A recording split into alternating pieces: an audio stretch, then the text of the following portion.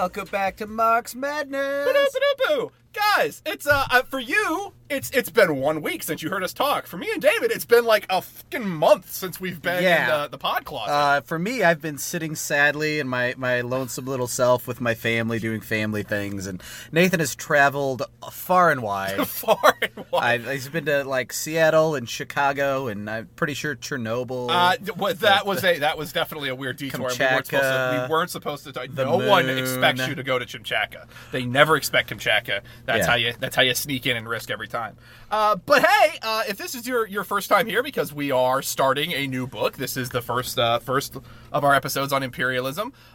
This is Mark's Madness. This is the podcast where we two guys. My name's Nathan. Hi.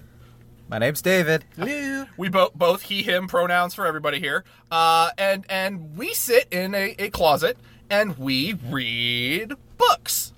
Most of those books tend to have a common theme in that they're all foundational works of Marxism. But so far we have done, if this is your first one, go back because Capital's there. And I listen to the listener. I see the listener numbers. Y'all are skipping Capital. And I know it's scary, but y'all need to go listen to Capital. But also State and Rev, which we just finished, was a delight, so jump in there too. And this one is going to be much in that same vein because it is another round of Lenin. Yes, and Lenin's good foot. Now this is chronologically for the ideas that we're moving, because essentially, I've kind of realized this on the way. We didn't plan any of this. We didn't plan any of this. None all of a it. Sudden, we're on this long arch for Kwame Nkrumah's neocolonialism. And, Mao's in there too. Don't worry. Mao's in there too. Mao might. We don't know how this is going to work. We've got to shoehorn in Foundations of Leninism by Stalin. We got to get some stuff in there. But for now, I mean, that seems to be the arch. And in that chronological order, this comes after State and Rev. It's moving progressively closer to that. In reality, real lifetime, Lenin wrote this before State and Rev. It was his last work before it. It was a year before it, maybe 2 years before it. And Lenin was writing this, and a big part of a lot of Lenin's theory and a big part of the entire Russian Revolution was that it happened during World War I. It did. It did indeed. And that means, for those of you who are familiar with our format, Nathan's tour of a weird part of history. Strap into the Wayback Machine, Mr. Peabody and Sherman style. We're going to learn about World War I. Now, here's the thing. Archduke got shot. We had a war. All right, we're done. That was it. Spent 2 weeks. That's all I got. That's and it. There is seventh grade That's history World War for you I. guys. Yes. So when we sat down and we're like, well, imperialism is kind of being written in response to the things that Lenin saw in World War I. And me and my hubris said, oh, well, I'll just kind of, I know kind of what happened in World War I. I'll just get a real quick, brief, easy overview of what was going on. And, oh, dear sweet Christ, if there is a less straightforward event in the history of humankind, I don't know what it is. Because, God damn it, World War I is a nightmare for all sorts of reasons. But specifically for Nathan's reason, it trying to nail down a concise, here are the causes and here's what happened is not exactly easy. So this is going to be my damned best. And if somebody wants to correct us, please do. I'm more than happy to do the corrections next week. We have no corrections this week, by the way. No one has corrected us lately. Oh, yeah. So that's very gentle. So far we haven't screwed up State and Rev that bad. Yeah. But this is Nathan Talks About History, so I will absolutely screw it up. Also, I will be talking about the Slavs a lot, which means I will definitely fuck some stuff up at some point. Because I'm a Western European white man trying to talk about the Balkans. That just never ends well. So, World War I. We have a couple things going on, and there are a lot of different ways that you can try and isolate that. Main seems to be the theory that I grabbed onto the most. Where was it? There it is. There is this concept of what were the causes of World War I, and it's an acronym MAIN, because we all love simple things to recognize. And the MAIN there is militarism, alliances, imperialism, and nationalism. And all of those kind of tie hand in hand, and they tie especially hand in hand with what we're dealing with this work, also happened to be titled Imperialism. Yes. I'm also going to be super rude and interrupt Nathan early. Because Oh, God, do it! Quite what he has in store. But I want to say something, it feels like right now in the flow of things, we've got to understand the machinations of what we're going into to just getting into the setup stage. So people are pretty familiar with the fact that there were three major colonial powers. Okay, I mean, Portugal was nothing to sneeze at, but it was pretty well Spain, France, and England. Okay. Nobody ignore the fact that I'm opening gummy worms on the podcast. Yeah. Just everyone pretend that's not happening. It's Spain, France, and England. Okay. Don't write off Germany. Germany, Russia. I was about to say, especially right now, Germany is a far bigger issue than Spain in terms of their imperialism. That's what I was going to say, is the stage of Spain and Britain being the ultimate colonial powers was dying a little bit because a lot of their Western colonies were breaking away. Okay, so we're going way back in the Wayback Machine now. Yes. Yeah. That is factually accurate. Yes. So now we're kind of to where the superpowers in Europe, Britain is still nothing to sneeze at. Russia's climbing up there. But Germany has just unified under Otto von Bismarck. Fuck Bismarck. It turned into a serious regional power. France is still a major colonial power. But they have had their asses kicked by Germany for a long time. Yeah, that whole Franco-Prussian War thing kind of put their asses in their place. If you want to learn more about that, go back to our 1848 series. Yeah, so there's never a good enough Venn diagram hell to understand European alliances. But if you want to simplify it in your head as much as possible, okay, think that Britain is just this big naval power waiting to happen that used to hate everyone, but now has reasons for concern. Russia is this, up-and-coming empire, and the central theme is going to be France and Germany. And that's going to make a lot of sense when you understand the banks and stuff behind that, too. Okay, yeah, so that is definitely, okay, there we go. Understanding the banking part of it, yes. So, back to the fun World War I machine. Speaking of Russia, this was an interesting thing that I didn't really think. I always imagined Russia, at this time, I know that when we talked about the time of the revolution, something like 75% peasant, subsistence farmer. At this point, it was the fourth largest economy in the world, which is crazy. I mean, you're talking Russia, England, Britain, Germany, France, Russia, like right up in those, that's your talk. At this point, it was 85% peasant. So even higher. I mean, you're talking a super huge gap. In lacking industrialization and things like that. And that's really amazing because industrialization came in pretty hard after the 1905 revolution. Yes, they definitely started pushing forward after the first of our fun revolutions. And so what this all boiled down to was so we'll start with the end, the militarism.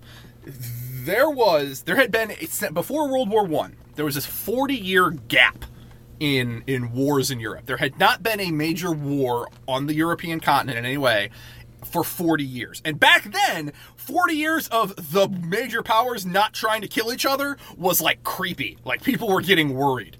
And during that time, you just build up without a major war to wipe out and reset the button. All you're doing is accumulating and getting bigger and bigger and bigger and more ambitious. And Bismarck is unifying. And so we have this kind of Cold War-esque tension between a lot of the major powers. The big two that the militarism side of it came down to was Germany and Britain. Britain always and forever is known for its navy. It is the one thing it does. It is the one thing it does amazingly, and it is its one claim to. It's the one thing that keeps it alive. Without a strong navy, England would have fallen a number of times. It has to have that. Now Germany, the fun pointy hatted bastards that they were at the time. You can't be racist to Germans, right? No. Okay. Just making sure.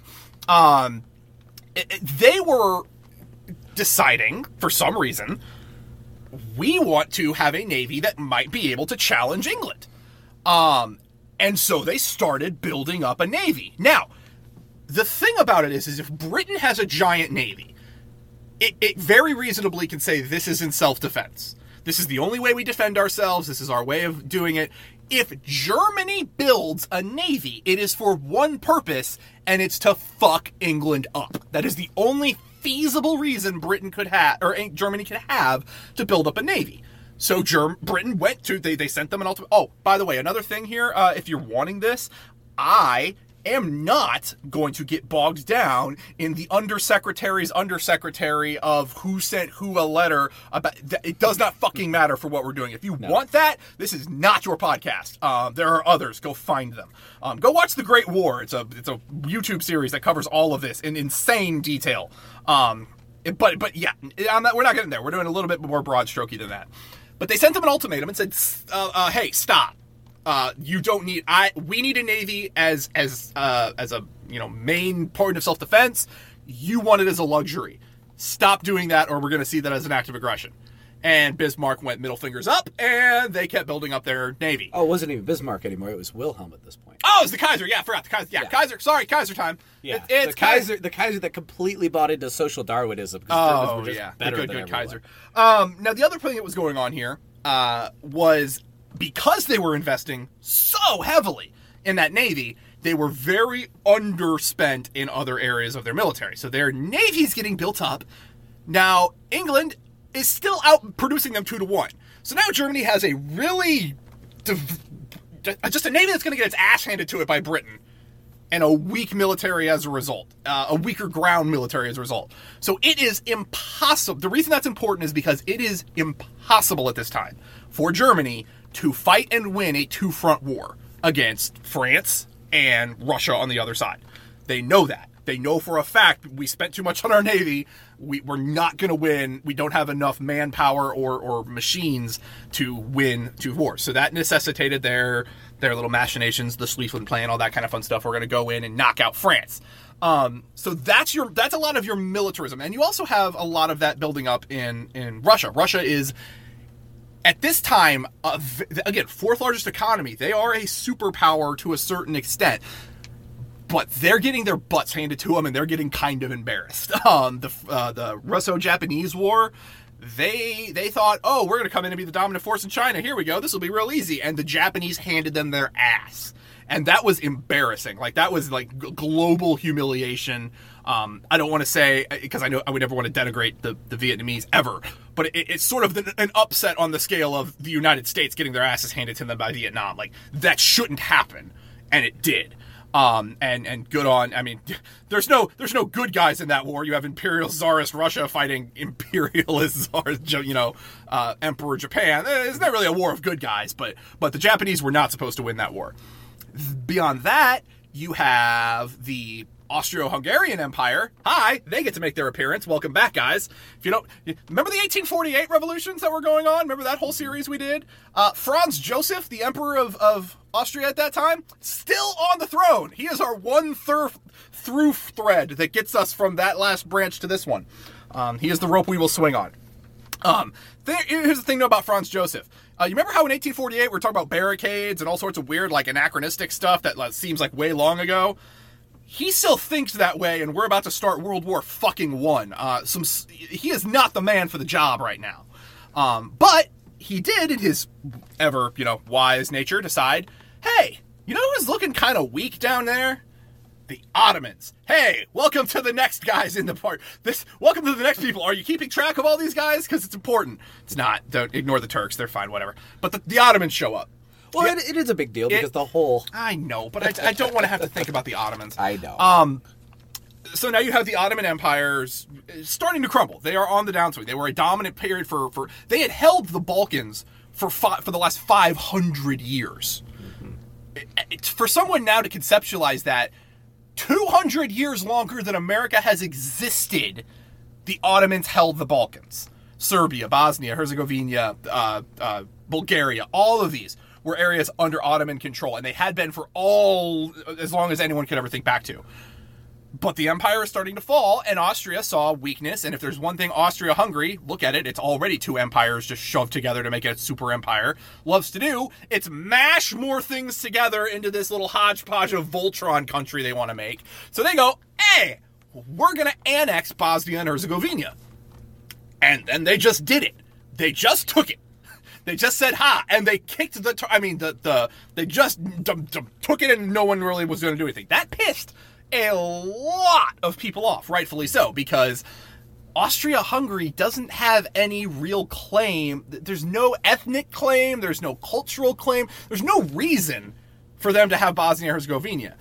Now, the Russian Empire has a very legitimate claim to that, as the Russian Empire was always very supportive of the Slavic states and the Baltic states. They were their main supporter of the concept of some sort of pan-Slavic country down there.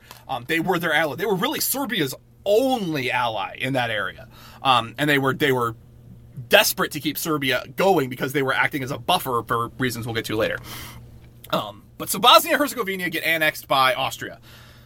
That pisses off Serbia, quite rightly, because they see that as Serbia's at the time. I think and it may still be, I don't know, the motto of that country, the saying that they went by was, "Where dwells a Serb, there lies Serbia."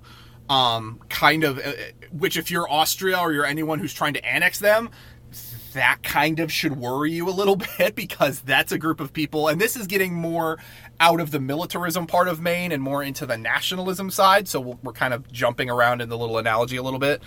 But the Slavs were the Serbs were a very nationalistic people. They were very proud of their country. They wanted their own country. They've been colonized essentially by the Turks for 500 years. They wanted their own country. And then to see Austria just come in and unilaterally say, we're annexing Bosnia, a place where a number of Serbs lived in there, and people that they had much more culturally in common with than Austrians did, they were rightfully pretty pissed about that. Yeah. And so you start seeing some tensions rising there, and that led to a couple different Balkan conflicts. I'm not going to be getting into the nitty-gritty of those conflicts. Again, this is not a military history podcast. That's not what we're trying to do here. You can look them up if you want to. But this kind of brings around to the how these are starting to ally themselves. So we have the annexation of Serbia, of Bosnia by Austria-Hungary. That starts the clocks ticking, because everybody then starts thinking something is going to happen. Russia knows that Serbia is its main ally in the Balkans, so it begins pre-mobilization, knowing that it has to back up Serbia. It has a unilateral alliance with Serbia, saying if you get attacked, we're coming to help.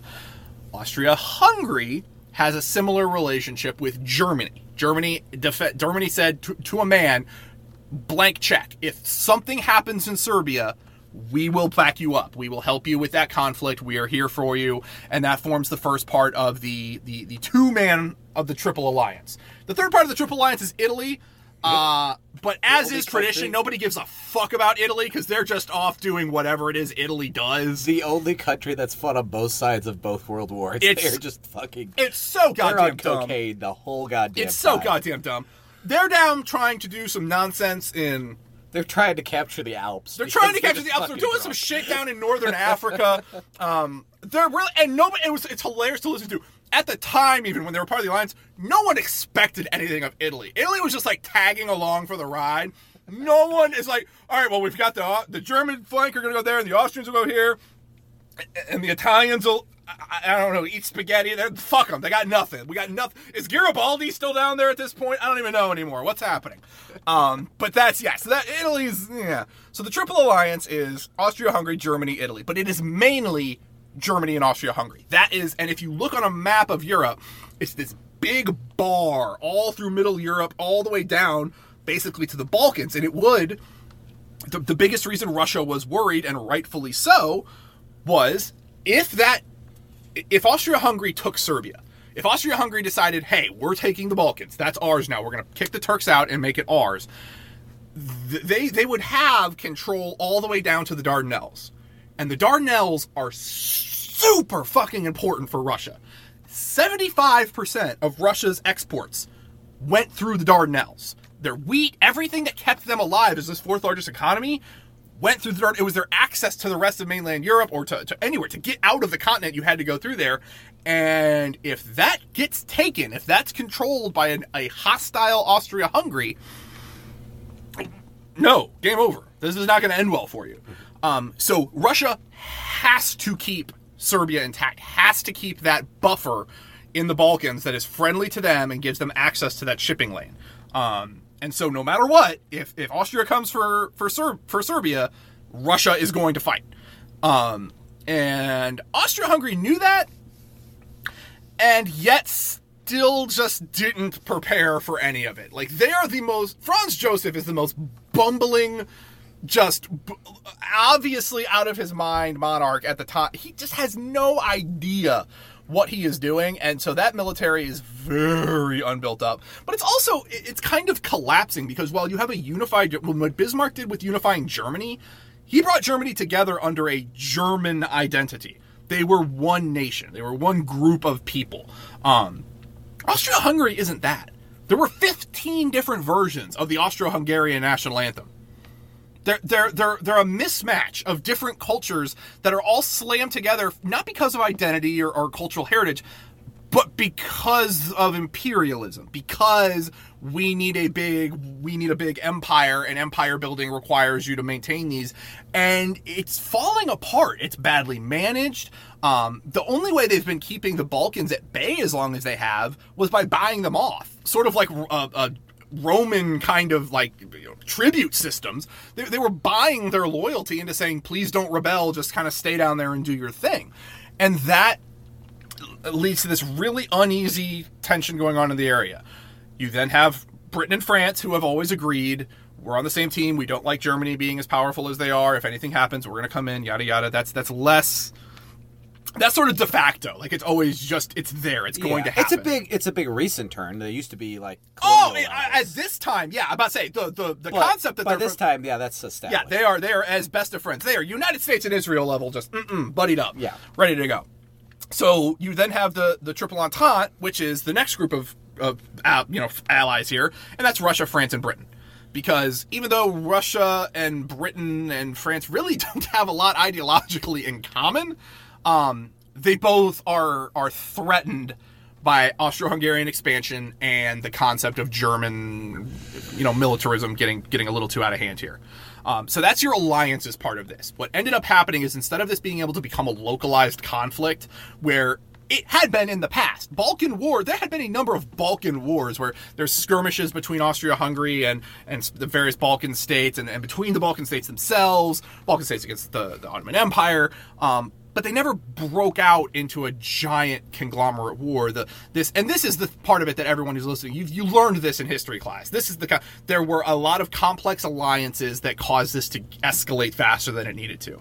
But that's what ties all these people together. I have no idea what fucking ties Italy to any of this still. I spent 2 weeks trying to jam this all. I don't fucking know what Italy's doing over there. I don't. I just don't.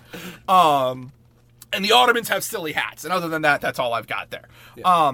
But so that leads us to the imperialism part.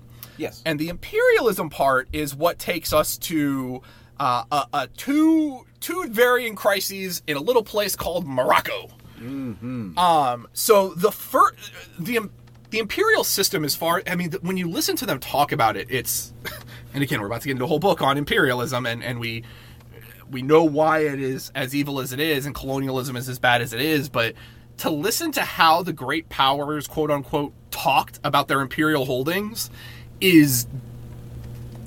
it just makes your skin crawl. It's really, really bad.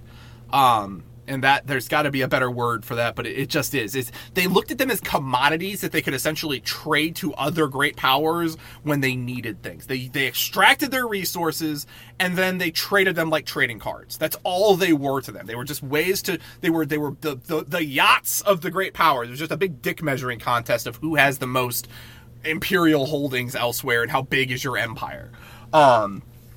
And so the Moroccan crises were or the Tangier crises, depending on what you want to call them, was a dispute in March. The first one was March 1905 and May 1906, and it was over the status of Morocco, which sounds kind of weird because what the status of Morocco? It's a country, it exists. No. It's about who owns Morocco, because why wouldn't it be? The Germans really expected they were trying to weaken the bond that held France and England together. They wanted to kind of Gossip Girl high school style insert some tension in there and try and get them to butt heads and be at odds by going in and debating who owned France and who was allowed to have it. The exact opposite happened. It blew up in their face massively, and it heavily solidified the alliance between England and France. And so now again, we're developing these very clear, we don't like you, we're not messing with you.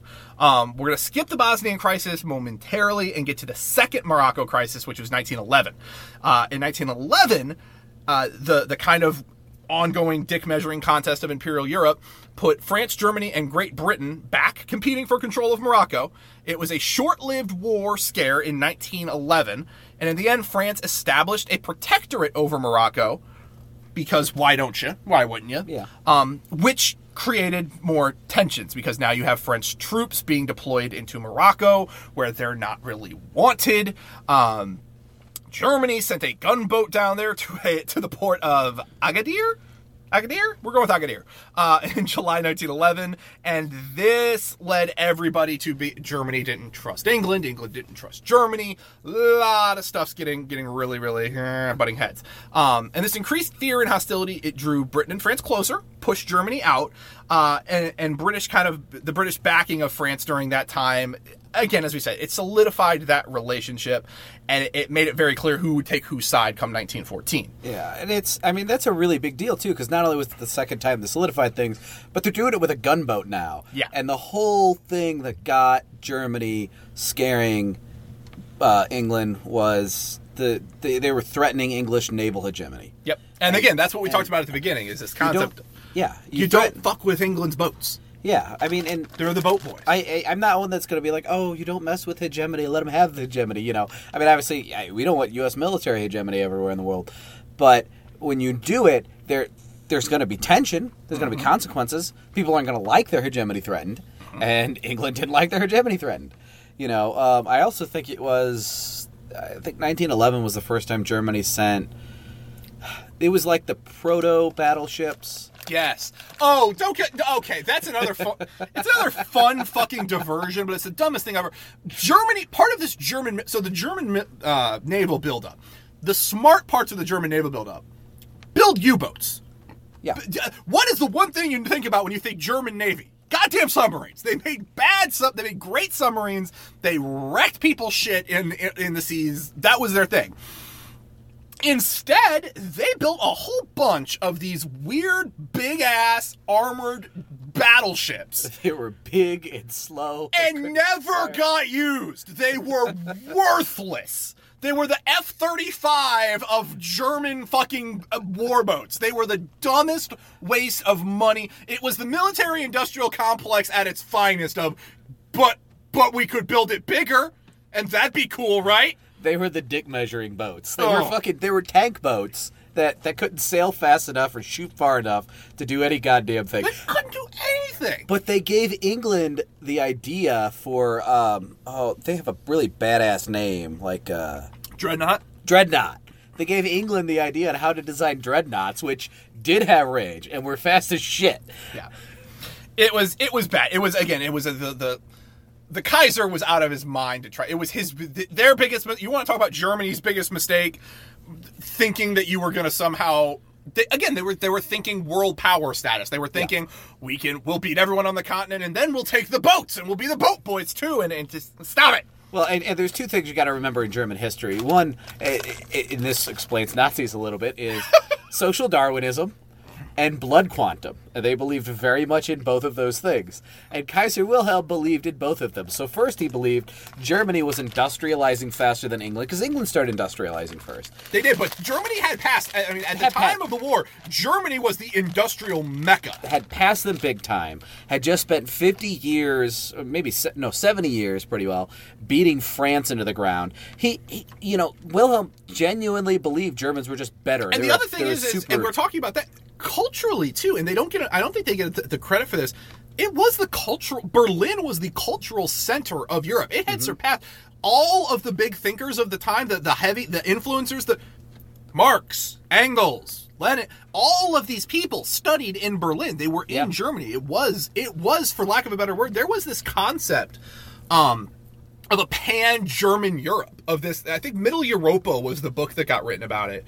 But it was this, not like a militaristic Third Reich-y, but like a, no, we've industrialized, and we're going to spread this benevolent, industrialized enlightenedness all throughout Europe to everybody, and everyone will have it, and we'll just live in this. Again, it's pure utopian nonsense, neoliberal bullshit. Oh, sure. But there was this genuine thought that that's what they were going It's to do. exactly the spreading democracy, but on an industrial European level. Exactly, but with pointy hats. Yeah, with pointy hats. And then the other thing other than social Darwinism is, of course, the blood quantum. Wilhelm was, I think he was like half or third English, like his some relative was from I England. did not do a 23andMe on Kaiser Wilhelm before this. I Kaiser apologize. Wilhelm could do 23andMe and scored big in England, to say the least. And so he thought that England's navy was an innate genetic English trait. It wasn't an adaptation to the fact that they're on an island. So because he was English, he could build a good navy. Guys, so here's something that's going to happen. I have not heard this and have no way to refute this. If that sentence is true, it is the dumbest goddamn thing that has ever been said in this It is fucking true. closet, and it makes me concerned that this person was allowed to be a world power. That is the dumbest goddamn thing I have ever heard in the history of time. We are dumb. None of that was relevant. You are dumb. We are dumber for having heard it. May God have mercy on your soul. Oh my Christ. God damn it. At least the Nazis were trying. What the fuck is that? God, now I'm mad. I was already upset, and now I'm just mad for no reason. And you thought Franz Joseph was the dumbass. I know. I thought I was pissed that I had to hear about Franz Ferdinand for 2 weeks straight. Fucking getting to goddamn blood quantum. God damn it. All right, fine. Back to the Morocco crisis. So the other side effect of the Moroccan crisis is, while we rightfully think of England as giant imperial assholes, there was actually an internal kind of power struggle in England at the time in the cabinet between there were radical isolationists. There were people that thought, fuck this imperialism, let's just everyone come home, let's go hyper isolationist. Kind of exactly what America was doing at the time. This concept of everyone keep inside and stay to ourselves, which, yeah, that worked. And then the Liberal Party, who were imperialist interventionists. And they did it on the model of this benevolent... England and France had this way of couching their imperialism in benevolence. Exactly the same. It should be very familiar to people. Oh, no, and it is. It's very, very much the American model of, we're doing this to enlighten these people and bring them modern innovations and bring them into the modern world and yada, yada, yada. They couched it in that. That is very starkly contrasted with German imperialism.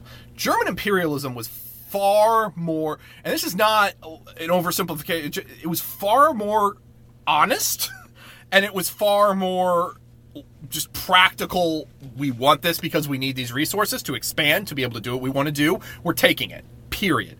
And that let England and France have this feeling of moral superiority over Germany. It's part of what created that Anglo-Franco hatred of Germany. You look at the propaganda that came out, the things that came out about Germany, they don't see them as human. They literally saw that. I mean, they did the thing that you do with your enemy of making them into kind of like what Germany does with Jewish people. You know, it's a fun, everyone does it to everybody, but they definitely saw Germans as not, they're doing it the wrong way. They're colonizing these folks wrong. Look at us, the right way that we're doing it. So that definitely was another side effect that the imperialist side of England won out. The interventionists got joined. David Lloyd George, Winston Churchill. You know, you might remember him. Yeah. That fat fascist fuck. But that led to the Mansion House speech and a whole bunch of other boring shit that no one really gives a shit about.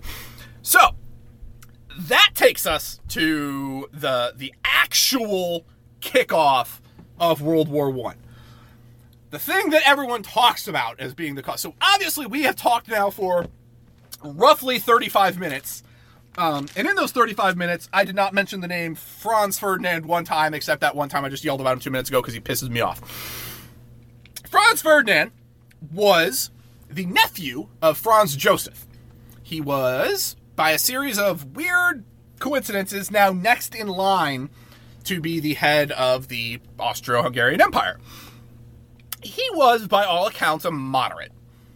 Franz Joseph was absolutely a wild imperialist psychopath, full on the monarchy, definitely no reform coming on, no nothing like that. And Franz Joseph was, I mean, he was a milquetoast moderate, but he also happened to be a giant racist, who did not think the Slavic people were people, which, very unfortunately, and it is a thing that will come up. I mean, it's kind of impossible to ignore.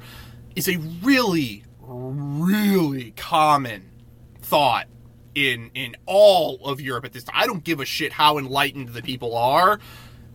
The way Western European people talk about the Slavs is horrendous, and that you have to be willing to accept that and own that if you're going to hold any of these people up. Engels said some horrendous shit about the Slavic people, and you can come up with there are a lot of reasons he did. I mean, again, he thought they were, talk about kind of blood quantum. He seemed to think for some reason that the Slavs as a people were anti-revolutionary and were reactionary as a people. And for the same reasons that's fucking stupid for Kaiser Wilhelm to think that shipbuilding was in his genes, it's fucking stupid to reduce the Slavs to counter-revolutionary because they're Slavs. That's not a good take by any stretch of the imagination. So you can kind of also see why they were such a hyper-nationalist, unified group of people. Because everyone was shitting on them constantly. They had to find a way, and they were tiny. There was I think Serbia was like a country of 4 million people or something like that at the time this was all kicking off.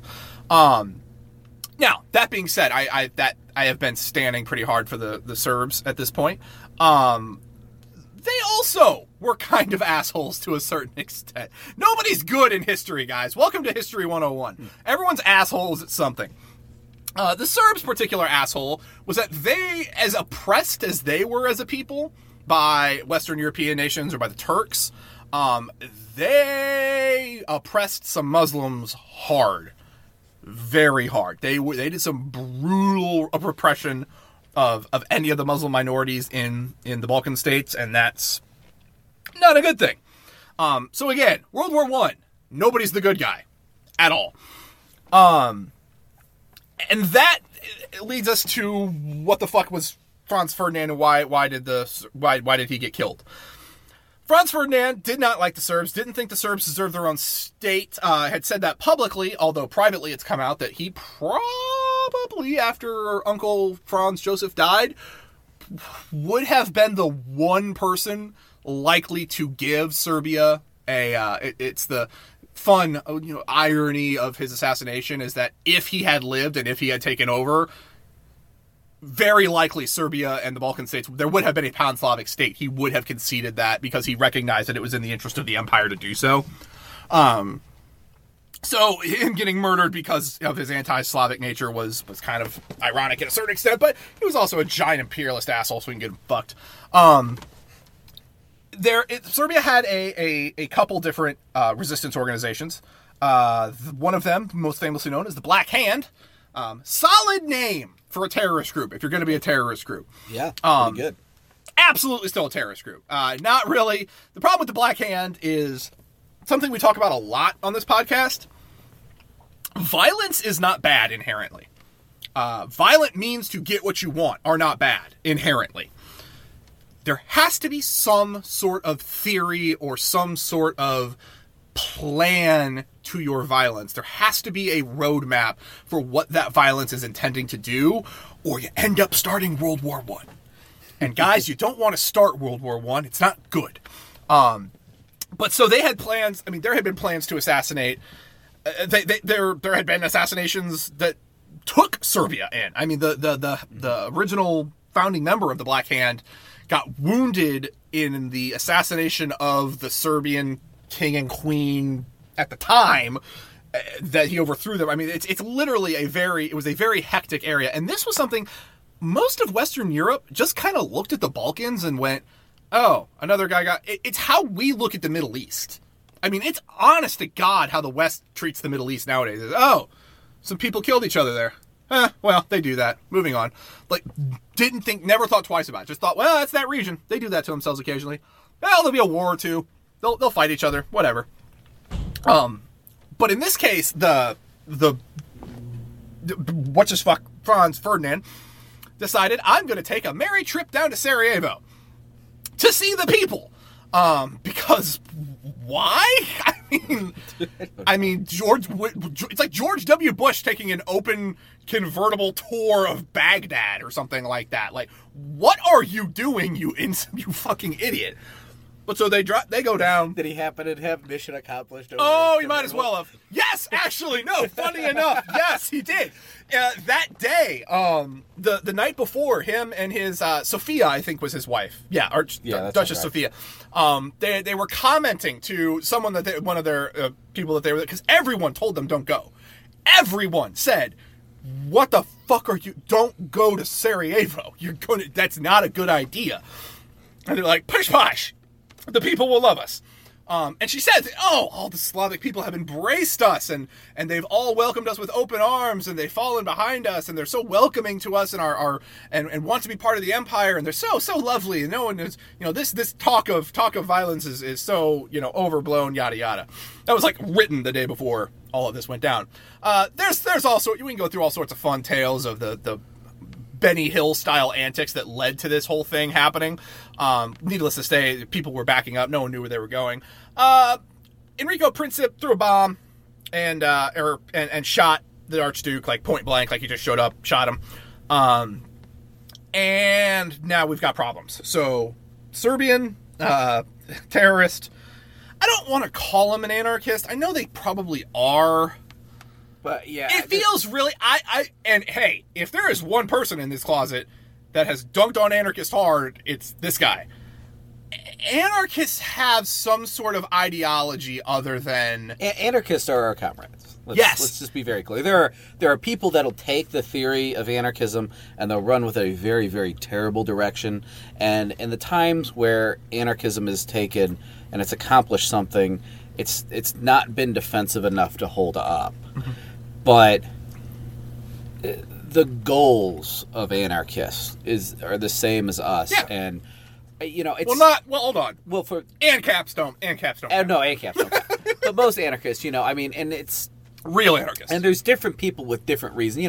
The indigenous community in America is going to have a large subset of anarchists because they're going to want to return to a society that's decolonized, much like they're familiar with. Yeah, well, more similar to what they came from. That makes perfect sense. Yeah, so, anarchists are comrades. We should be fighting along them and supporting them. 100%. So, yeah, I agree with not necessarily calling the Black Hand anarchist, but there could certainly be, just like there's opportunists that claim to be socialists, and just like we certainly see opportunists that claim to be anarchists in today's world, again, the ones, supporting like Rojava or, the ones out there running around saying, oh, well, you have to think both sides are bad when you talk about the DPRK or Venezuela or whatever.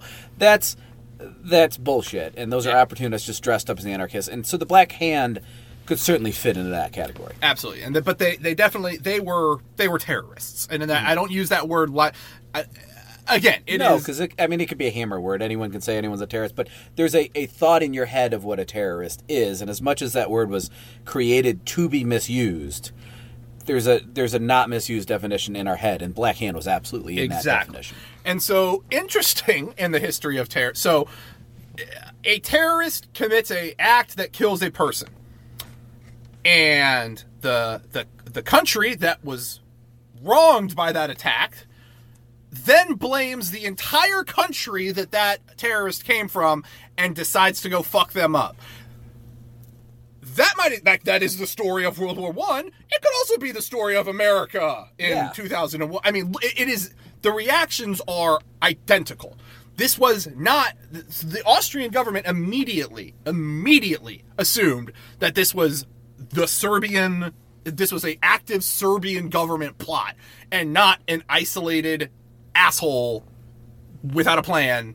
Now again, killing Franz Ferdinand in the grand scale of history, was he an asshole? Probably, but Yeah, again, I mean, we're not against killing Franz Ferdinand. We're against killing him without an active plan and what that can lead to. and what that was going to be. And again, Yeah. if the active plan was we want our own state and we want to keep it, if you think that's forwarding it, okay, but it wasn't. You had to recognize that the reaction to that, without a plan, without the actual Serbian government involved in a military action ready to go, Austria-Hungary was huge. They were backwards as fuck, but they were huge. Yeah, which is a reminder of praxis needs theory. Exactly. So again, Enrico Princip, great praxis, bad theory. Our new segment on Marx Madness. So the Austro-Hungarian Empire, Austro-Hungarian Empire immediately lost their minds, assumed that this was executed by the Serbian government, and this is with everything that led up to this. This is not Franz Ferdinand gets killed in isolation and we start World War I, but everything else we talked about up till now, all of those tensions, all of those alliances, everything kicks into gear. Everything goes because Austria-Hungary is mobilizing. They're sending ultimatums down to Serbia. They're threatening. They're going to go fuck Serbia up. They're going to go get their revenge. And so the second that starts looking like it's going to happen, Russia, and there are a lot of people that kind of rightfully say Russia may be the actual catalyst that kicked this into a world war. Because this very likely would have, without Russian mobilization, would have ended up being Austro-Hungary walks in and stomps Serbia. Yeah. And it would have remained another Balkan conflict in a long line of Balkan conflicts. But Russia saw what was happening, had an alliance with Serbia, a strong alliance with Serbia, and began pre-mobilization and then actually mobilized their army. And that kicked every other alliance into gear. When that alliance kicked in, it was on the... there was no way that was going to be a war. There was no way Russia was going to be able to fight a war just to help Serbia. So immediately it was going to be a Russian war with Austria-Hungary to stop them invading Serbia. Well, Austria-Hungary has a hard and fast alliance with Germany that Germany has to back them up. And Germany doesn't like Russia anyway. Interestingly, yes, they have tensions, but that's another, and we're gonna get to that in just a second. But yeah, they do not like there are tensions there, and they're gonna overboil, which kicks the England and England and France both had alliances with Russia because their goal was containment of Germany. They wanted to have, and that's the thing. This can go on for hours and hours and hours because there's so many things at play here. But the reason Germany teams up with Austria-Hungary and starts that military mobilization is because they rightfully felt surrounded. They were. The three major powers surrounding them all said, you're not going anywhere, and we have guns pointed at you ready to stop you. So they rightfully wanted some sort of breathing room, and they didn't know how they were going to get there. Russia wanted their access to the Dardanelles. That's really all it came down to for Russia at the end of the day. Russia didn't need to expand. They weren't an imperial. They had the 12th or like the largest landmass on the face of the planet. They don't need to expand. They need to keep the Ukraine. They need to keep that bread box where they can produce all that wheat. But they're not imperialists at this point. Austro-Hungary is the definition of imperialist. They just want to keep adding extra hyphens to the back of their name, the Austro-Hungarian, Turkish, Unified Australian Empire, or whatever they wanted to end up being at the end of the day. And then all of this kind of comes to a head. Now, Russia and Germany did not want to fight. And it's very interesting. So the Kaiser Wilhelm, and Tsar Nicholas II. I have said on this podcast before, and I stand by it, Nicholas II is possibly the most incompetent monarch of all time. Should not have been a monarch, didn't need to be a monarch, only stayed a monarch because he thought there was a divide, that God had picked him and the Tsarina to be kings, and so they had to bear that burden, even though he was miserable at it. He was cousins with Kaiser Wilhelm. Him and Kaiser Wilhelm were cousins. And so there are letters back and forth between the two of them, with Nicholas going, my dear cousin, please stop the Hungarian, please talk some sense into Franz Joseph. do not start a war with Serbia because we have to defend Serbia. If this happens, this is going to cause a war. None of us want that. Please don't do that. Even though they all kind of wanted it. And it's signed. It's very funny because it's signed Nikki. So, and then the Kaiser sends his back and is like, I know, get it, totally. Don't want to have any big giant, cross border. Would rather not have to try and kill you in the middle of winter. Wouldn't like to do that. Promise I'm going to do everything I can. Willie. So it's just the goofiest fucking people signing letters to each other that they could have avoided this all. But at the end of the day, all of these powers at the time thought this was going to be quick. Everyone thought this war would be done in 3 weeks or a month. Or they'd be done by Christmas. That it would be glorious and we'd all come. No one had fought a major war in 40 years, which means most people of military fighting age had no recollection of a war. And the last wars were like the Napoleonic Wars. They were completely different than what was about to happen. The last time there was a war, we had the Paris Commune. Exactly.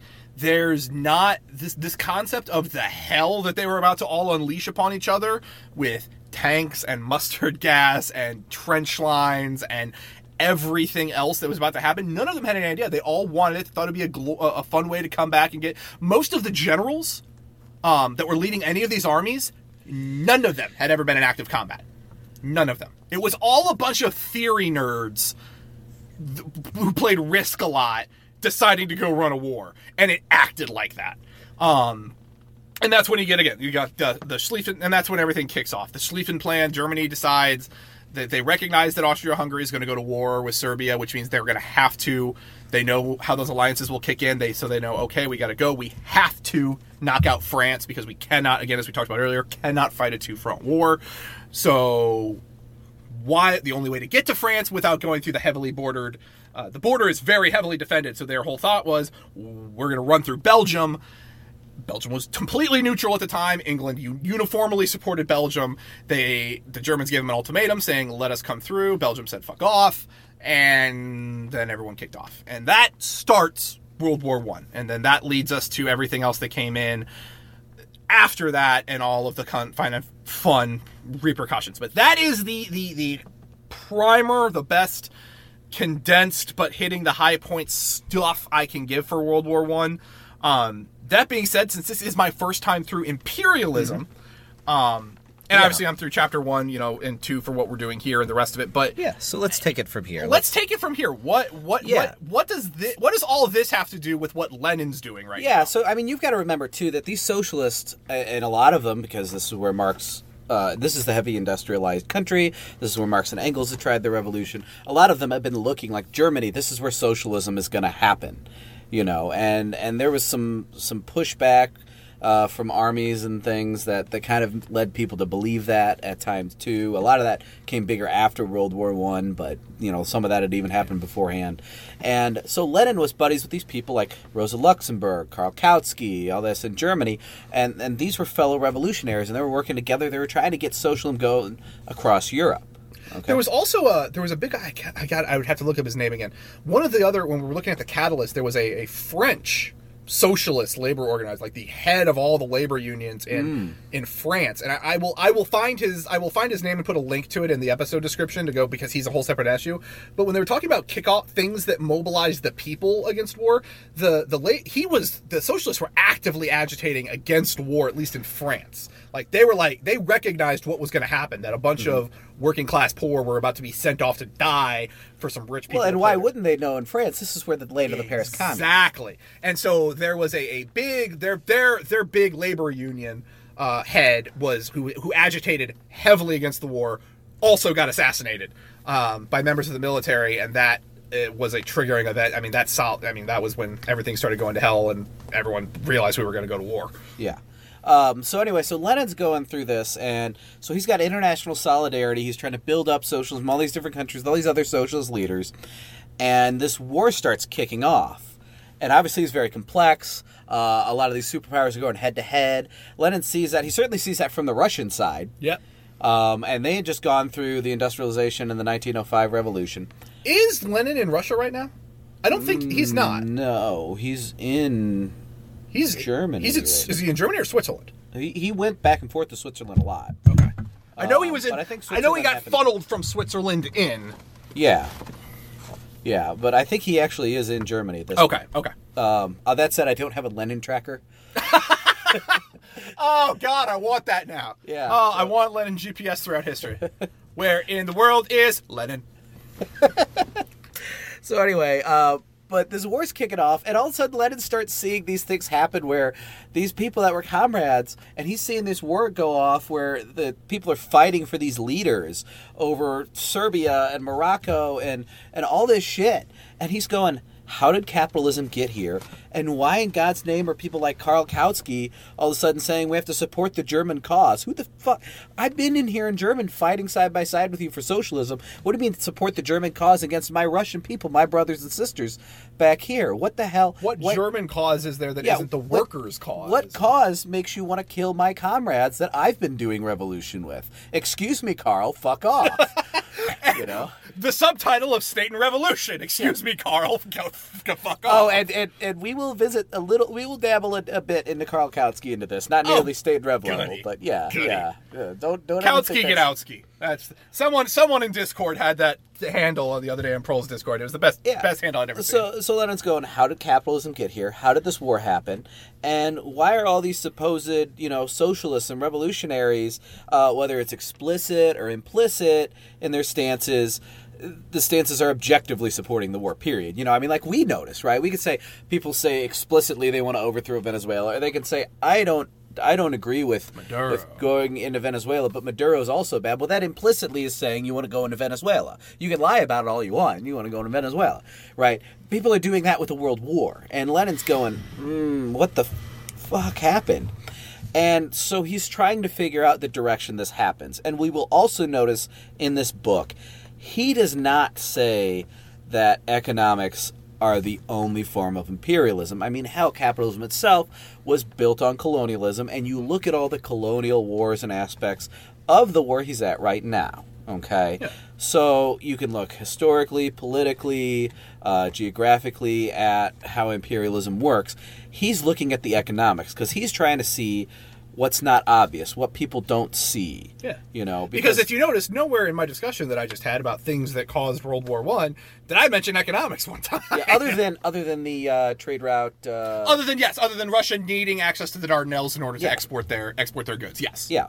But Lenin's understanding that this all came from capitalism, and just as you see from Marx, you have a base and a superstructure. That base is economic.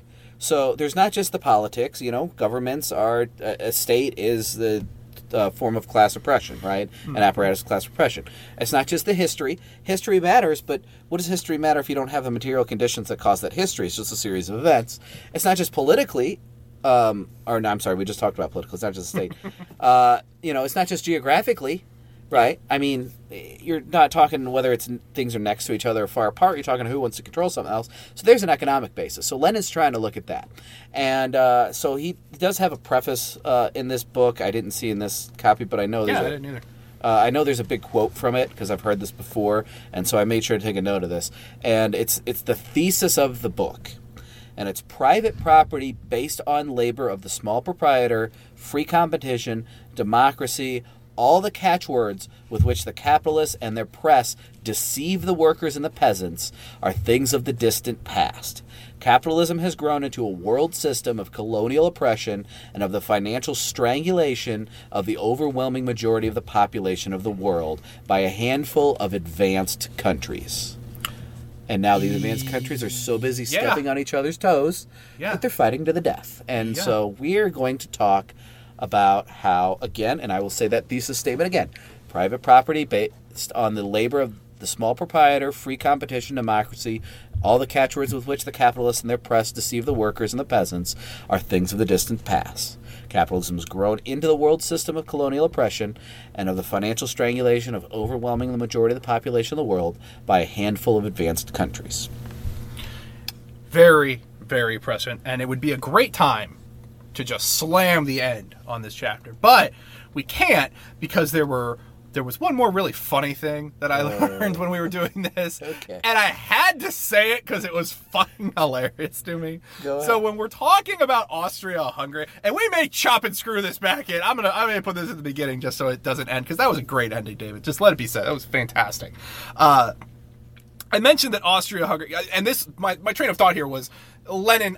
There is a very big conspiracy theory that Lenin returning to Russia was a master plot by the Germans to sow civil unrest within Russia and get them out of the war. That is because Germany did get him passage. Like they had to let him through. They did have to let him through. That was really the catalyst that ended the war. Absolutely. It was absolutely. Lenin. Yeah, the revolution. It's not like the Russian Revolution happened. Like the Treaty of Versailles was signed the next day. No. But everybody who's worth their salt is a historian knows that's the catalyst. Russia. Yeah, the revolution stopped. Yeah, that put the brakes on it. It was done. Yeah, and you could also see it because one of the things that Lenin, and this was the first major sieve with anarchists and communists post Russian Revolution. Lenin had to sign a peace deal. Yeah. Or Russia would have had this revolution and then immediately died. Yeah. And so he had to give up a lot of territory to Germany, and that was heavily anarchist territory. Brest-Litovsk was definitely a. Mm-hmm. You want examples of you can't just play ideological bubbles. Like the real world exists and you have to work in it. That was that, and Lenin spoke to it. Lenin did not want to do that. No, but he felt he had no choice. And historically speaking, he likely didn't. Right, and I mean, even if he did, even if he can come back here in 20/20 hindsight, armchair quarterback, he shouldn't have done that. Fine, have that moral qualm. That doesn't mean Lenin did that on purpose. He was trying to survive. Yeah. And that's a big one to keep in. But it is a heavy criticism that gets leveled at Lenin. Mm-hmm. But that made me thinking about trains, and a big part of World War I from the nerdy standpoint of it was that it was whoever had the best trains essentially was going to win World War I, because we don't have planes or anything like that. Whoever could get their troops from one point to another, this is a massive scope. Whoever got their people from one place to another would win. Which brings me back to Austria-Hungary being a goddamn shit show. So Austria-Hungary train system was not consolidated as they acquired people, which means a lot of their trains ran on completely different gauges, because the Austrian train system and then the Hungarians and then all the different ones all built them slightly differently in uniform. So they literally were all on different gauges, so you couldn't run one train straight through. You'd have to end at the tracks ended, get all your stuff off the other train, move to the new train, and then get going again. Jesus Christ. So, again, just a fucking clusterfuck. But so... I do hope people know history enough to know that if anybody got their asses handed to them, and you don't think Germany, even though they lost this war, the people that really got their asses handed to them in World War I was Austria. There's a reason Austria-Hungary doesn't exist after World War I. The Ottomans also stopped existing after World War I. A couple big empires stopped existing post-World War I. But so the Austrian-Hungarian Empire, in order to make sure their trains were in sync, were synchronized, were not you didn't have people running into one another, they came up with this system to make sure everyone moved in tandem, and so every train just moved at the rate that the slowest train could move, so that everything got there in sync and you didn't have trains running over each other. And so every Austro-Hungarian train trying to ferry troops to the front was going at the speed of their slowest train, which was 10 miles per hour. Oh, God. Austria-Hungary was trying to move troops between the German border to the Russian border down to Serbia at 10 miles an hour. At the speed of a bicycle. They were Tour de Francing their way to the front. I don't understand how that pudding-brained asshole was allowed to run a country for as long as he was. God damn it, Franz Joseph. And not nearly as inspiring as David's end, but that is going to take us to the end of the introduction to imperialism, guys. Yeah. So coming at you next week will be the actual work. It'll be chapter 1 of Imperialism, the highest stage of capitalism.